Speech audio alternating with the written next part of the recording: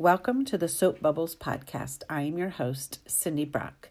Life is short, it is there, and then it's gone. I like to look at it like a soap bubble. It's there, and it's pretty, and then it's gone. And that is really how short life is. And I want to make my short life count for Christ. I have not been on podcasts for a long time, so I feel like I'm going to be a little rough today. Doing this. Hopefully I don't do too many ums and ahs on you while I am working through it. As many of you know, my good friend Jolene passed away this fall unexpectedly.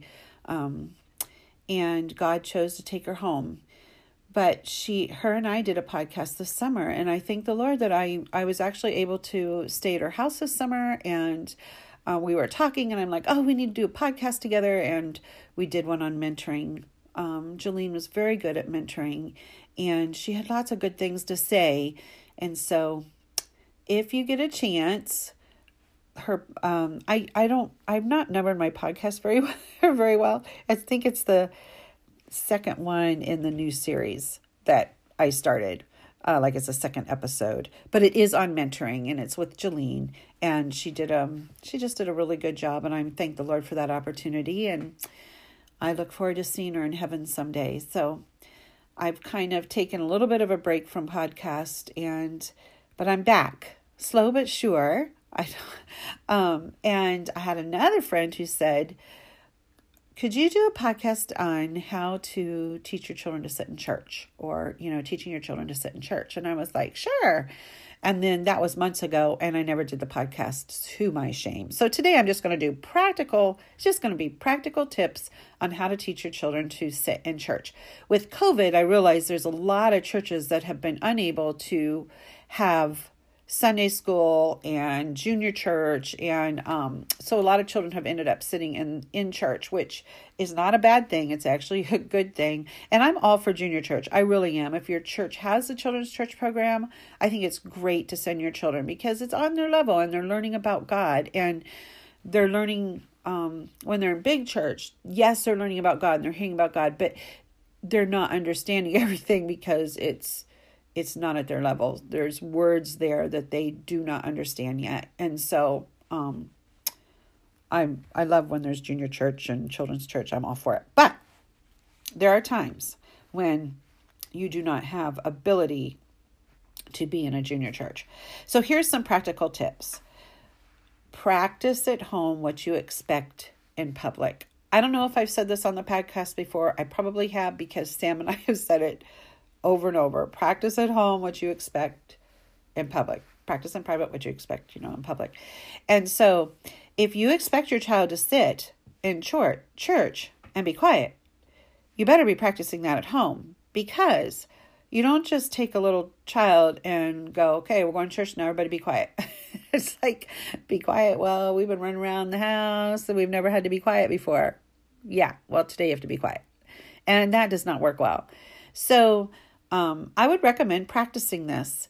When I worked in childcare, I would every day have children sit for 15 to 20 minutes, sometimes a little longer. If I knew all the kids had been out late because we work at camp, I kind of knew their schedule, and I would know, it was skit night last night, and I saw about half these kids at skit night were having a longer quiet time. If it was something like that, then I would do a longer quiet time. But most of the time, it's like 15 to 20 minutes.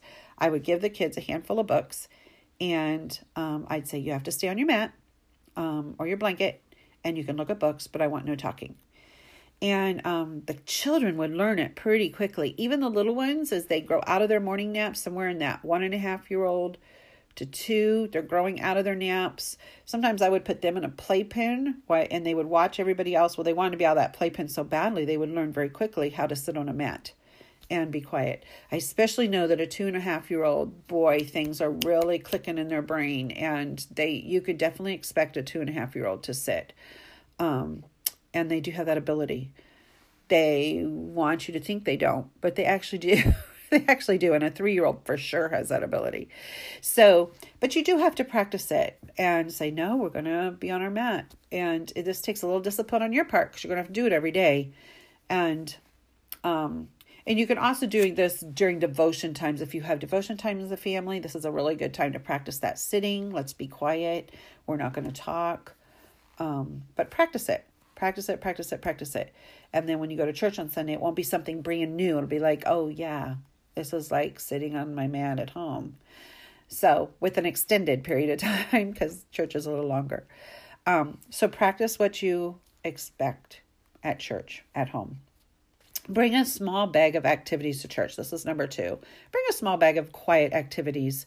So there's nothing wrong with bringing that little bag that has, or a backpack, something that has stuff for them to do. I personally like to stay away from handing my child or kids an electronic during church. I feel like with electronics, that it's a fast screen. It's always moving. Your mind is like so focused on it and you're not picking up anything. I feel like if you have a coloring book or maybe just those quiet books or something, those little quiet activity books where you're buttoning something or tying something, or, it's flannel. I had some little flannel graph that was book form so they could kind of put the flannel pieces on. If you have some activities like that, then their mind, they're still picking up bits and pieces of what's going on. There's some children who are really single focused and they can just like get so involved in what they're doing. But a lot of times, their mind, they're picking up little pieces. And so I would recommend filling a little bag or a backpack of quiet things. I think you could put a snack in there. I just wouldn't rely on snacks always as your go-to. I would really teach them how to do quiet time toys. And you could even use that backpack during the week. You could kind of switch out what's in it, but on their quiet time on their mat, say, this is what you're allowed to do, whether they're little quiet puzzles or whatever. And then when they go to church, okay, here's your quiet bag. This is what I want you to do. So 2, have a small bag of quiet activities. 3, as you head into church, whether it's in your car or right before you walk in the church building, remind that child what you expect. What kind of behavior do you expect in church? I think we've already talked about running and racing around and all that. That definitely, I'm not a big fan of that. I've seen children run into adults and it's hard for adults to talk. I don't believe that's the place for children to be running around is in the auditorium. And so I think you'd be careful about that. But whatever it is you expect of your child, you need to tell them in the car, remember, when we go into church, I don't want you running. I want you to say hi to people.